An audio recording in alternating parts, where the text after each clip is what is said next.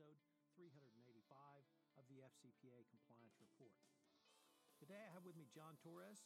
John is the Chief Operating Officer at Guidepost Solutions, and he is here today to visit with me about one of the more significant FCPA enforcement actions in the first half of 2018, and that's the Yahoo SEC enforcement action surrounding its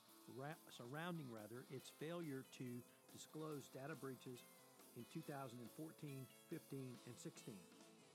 This is the first SEC enforcement action on this topic, so that makes it significant in and of itself.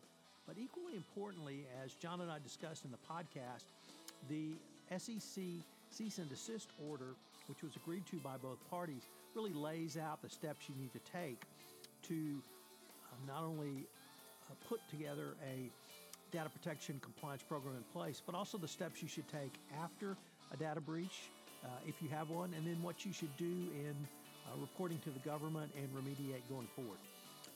It's a fascinating exploration of this topic in the podcast, but both John and I agree that it was really the detail in the order for the compliance practitioner, particularly the data protection compliance practitioner, and certainly under GDPR, that's going to become more and more important. That really is one of the things that stands out about this Enforcement Act. The FCPA Compliance Report is a part of the Compliance Podcast Network. Hello, everyone. This is Tom Fox back for another episode. And today you are in for a real treat if you are an anti-corruption compliance officer, because we're going to talk about data breach and its attendant cousin, data security, with John Torres. John is the Chief Operating Officer and President of Guidepost Solutions.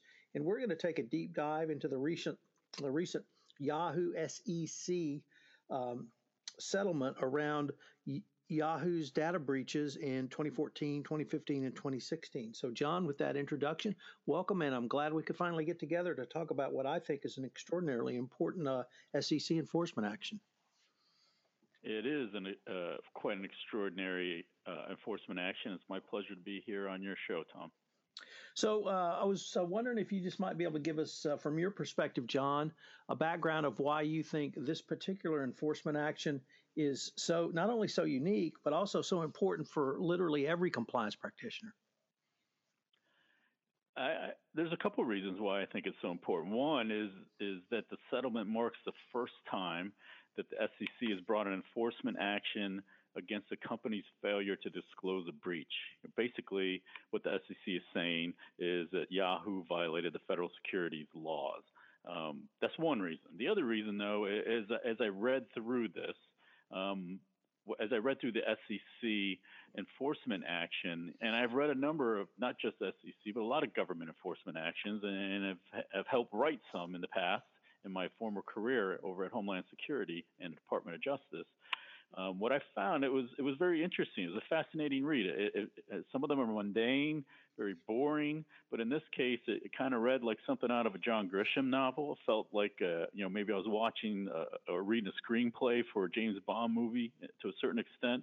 But really, I think as someone who is in the compliance industry or also in the security field, that this actually reads as a checklist for people to take with them, especially since this is the first time the SEC has taken an action in this arena, that you could use this particular action as a checklist to move forward and determine whether or not your company is in compliance or doing the right thing for cybersecurity.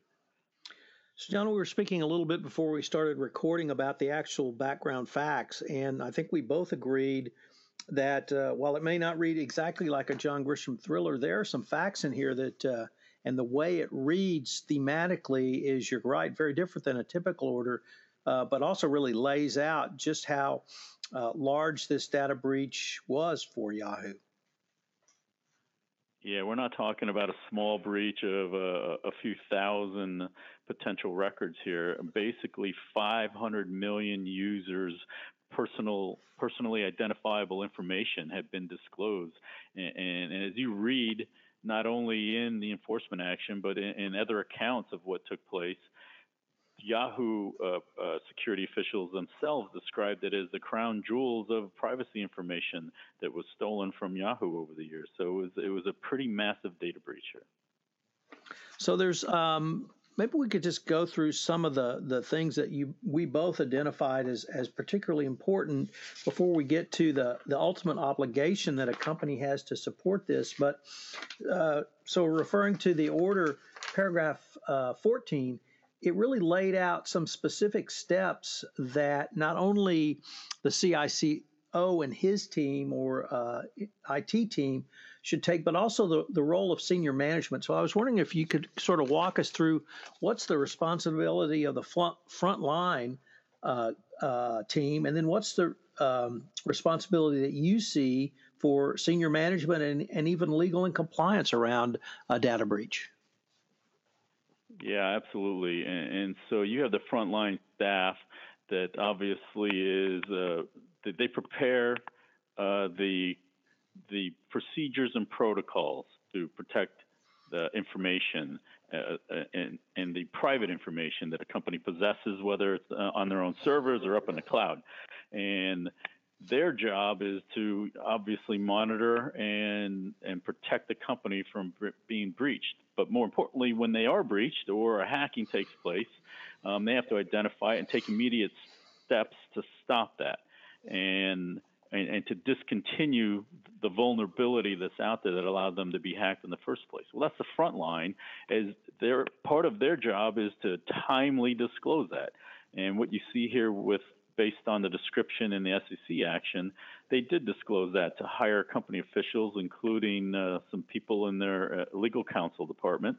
And what the action is saying now is that it's not just the front line that needs to take action, but the entire company, including senior management and potentially even some board members, they all have a responsibility to report, to act, to disclose to the public in a timely manner what is taking place here and what is.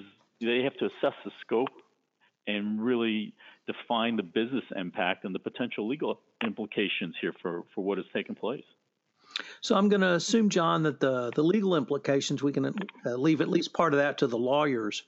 But in terms of assessing the scope and the business impact, is that something that you would suggest a frontline CICO or CISO, I should say, or his staff lead or be a part of, or is that really a collaborative effort with more senior management? It's really going to be a collaborative effort with more senior management and quite potentially maybe even a third outside party, outside third party that may be a little bit more objective.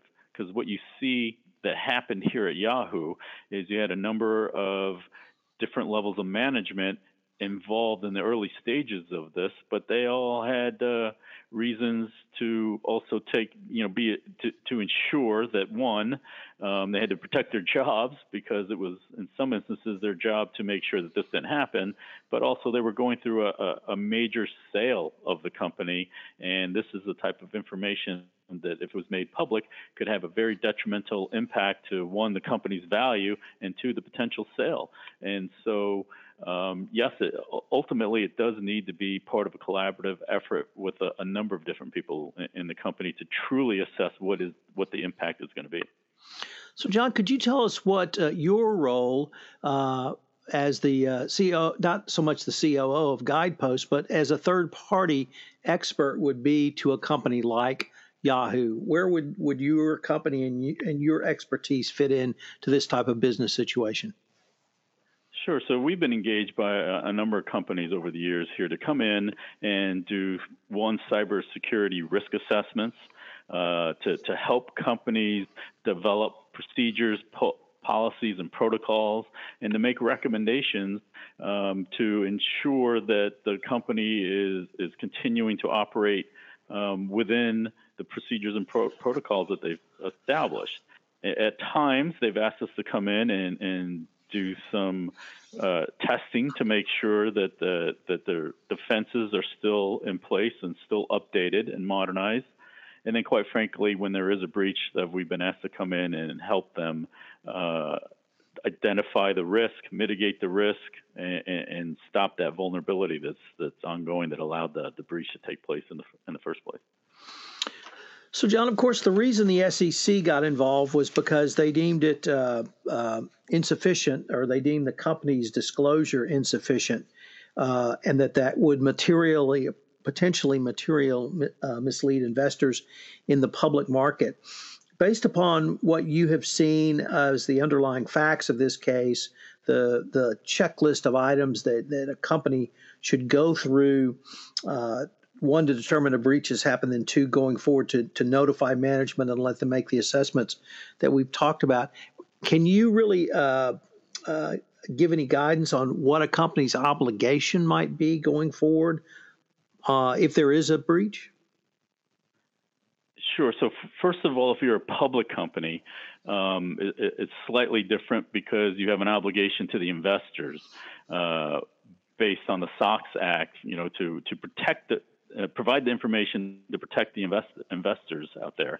And so the companies are required on a quarterly basis and an annual basis to provide disclosures to include what those potential risk factors are, but not just use boilerplate language from the original anticipated or potential risk factors that are out there. They want to see the SEC is looking for actual updated risks to include breaches that have taken place or other incidents that could materially harm the company.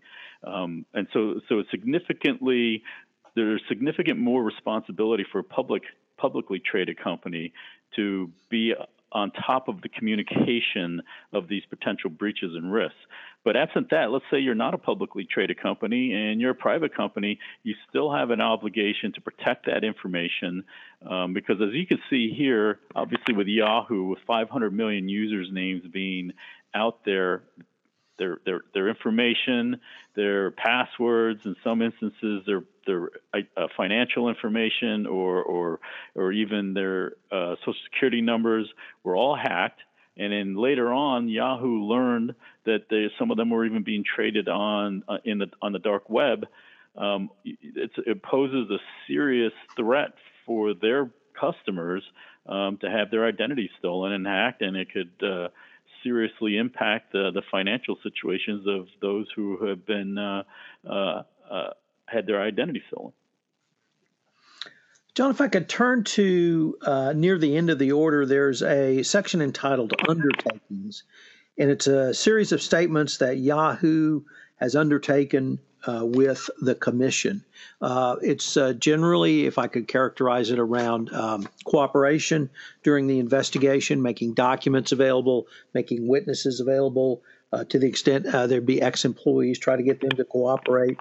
But the clear theme here is that Yahoo cooperated at some point, whether it came after a subpoena, whether it came after an informal inquiry, or what the mechanism was that the SEC contacted them, or even self-disclosure. In the anti-corruption world, cooperation is a critical element for a company if they want to avoid any criminal sanctions and try to get a penalty. Would you make that same suggestion for a company that's caught up in a situation like this with Yahoo, that cooperation with the regulators is a critical element? Yeah, and sure. I would caveat that by saying obviously they need to coordinate with their legal counsel first, and that each one of these types of breaches and sanctions have to be looked at on an individual basis.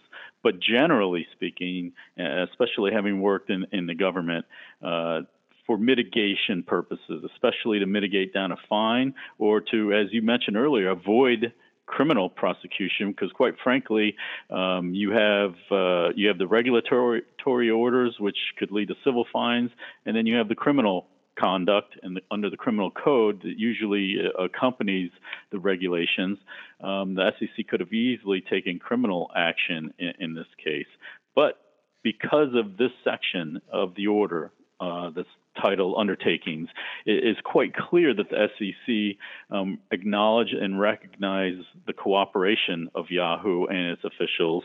And while they did not take criminal action and it basically left it open that they could potentially revisit that at some time, based on the cooperation that Yahoo provided, I think that went a long way to preventing any potential criminal actions at the same time that the $35 million fine was levied. So let's that really gets to the next point I wanted to raise, which is the amount of the fine. I would have to assume that you've had lots of conversations with people about that amount. I have as well. Many people are scratching their heads as to where that number came from. Some people are upset that the numbers they believe is too low. Some believe, well, Yahoo doesn't exist anymore, so this is not just crying over spilled milk. This is crying over milk that's already been consumed. But the $35 million is an amount I think that gets people's attentions. Really, any thoughts from your perspective on whether you think the amount of the fine is at least in a reasonable range? It's in a reasonable range if you look at it from the amount of money that ultimately Yahoo lost in regards to failing to disclose this in the first place when they were in the middle of their negotiations with selling the company. And ultimately, they lost $350 million in the sale price over these actions, not including the civil litigation that followed beyond that. But so they lost $350 million off right off the price, not including the amount of wealth that got wiped out the next day after that was disclosed on the stock market with the price of the stock. And so what you're looking at is about 10% off the sale, off the total loss of the sale price. And what I've seen in the past is the government, they certainly want to grab people's attention.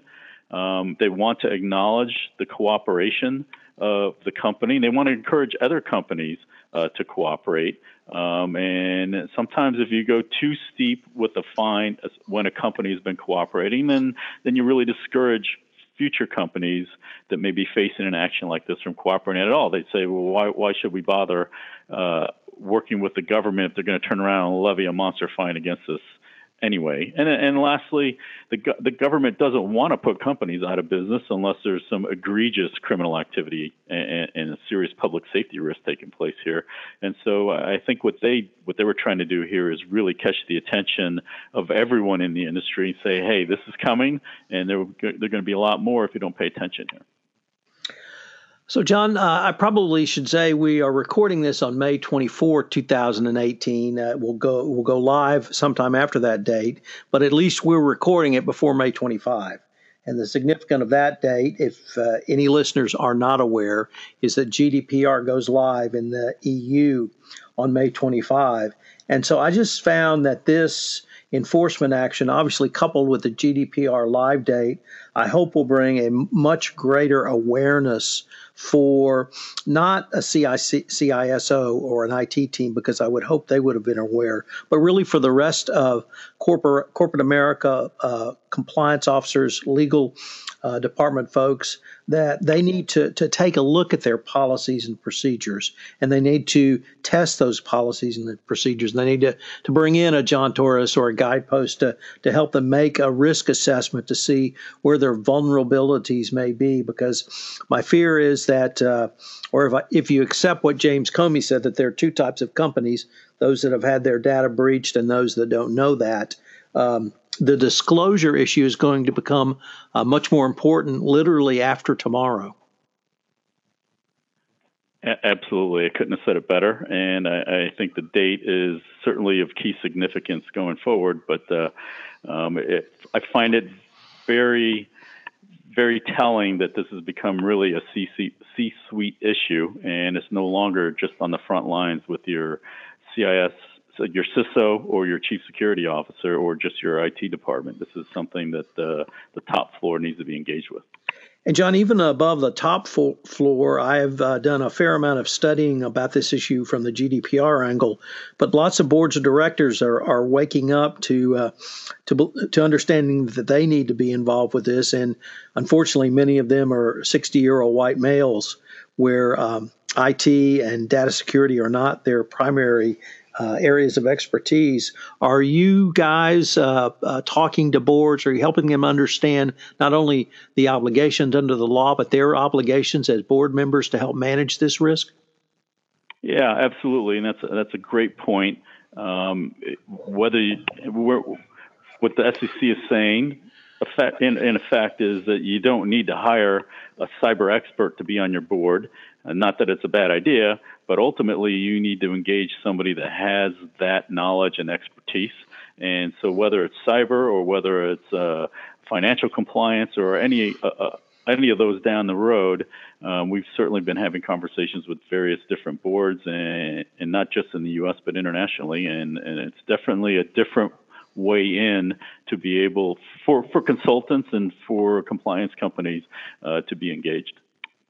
John, unfortunately, we're near the end of our time, but I wanted to ask you the following. I'm certainly aware of Guidepost Solutions from its work in the anti-corruption space, monitorship work, and I think many areas or many practitioners, compliance practitioners, are also aware.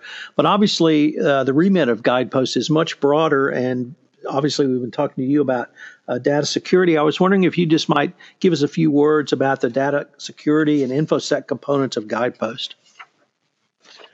Sure. So while we have the ability to do the cyber compliance work and help companies from an enterprise-wide level, we can certainly do forensic investigations. As you see in this particular order, Yahoo engaged a company to come in and do a forensic analysis of their data breach. We've been able to do those in the past. We've been able to determine and help companies with international outside hacks, as well as taking a look at what we quite often find are internal investigations of either disgruntled employees or other types of employees. So we have that ability, as well as looking at a number of different security and cyber and /data protection issues across the board. One of the things that we've been engaged on in the past is monitorships. And what I didn't mention here is that, if the company doesn't have this expertise and put these protocols in place on the front end, quite frankly, on the back end, they run the risk of being assigned a monitor in one of these settlements, and that comes at the company's expense. And quite frankly, you have an outside third party of which the company ends up having to pay for a lengthy period of time to monitor the activities and ensure that the compliance is taking place. Well, John, this has been a fascinating exploration of what I think was an incredibly important SEC order. Obviously, anytime you have the first one, it's going to be important. Everyone is aware of the Yahoo data breach. Tomorrow, I think the world changes when GDPR goes live, and I hope people will take up your advice and, if not call you guys directly, certainly get in touch with you some other way. So I wanted to thank you for taking the time to visit with me. My pleasure, Tom. Thank you very much. Hello, everyone. This is Tom Fox again. I hope you enjoyed this episode of the FCPA Compliance Report. If you have any questions, you can email me at tfox@tfoxlaw.com. Also, if you've listened to this podcast on iTunes, I would greatly appreciate it if you would rate our podcast, as it would help in our rankings and help get the word out about the still oldest continuous podcast in compliance. I hope you've enjoyed this episode, and I hope you'll join me again next week where I explore another issue on FCPA compliance and ethics. This is Tom Fox. The FCPA Compliance Report is a part of the Compliance Podcast Network.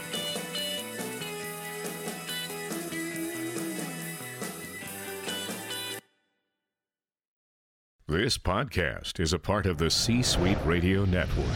For more top business podcasts, visit c-suiteradio.com.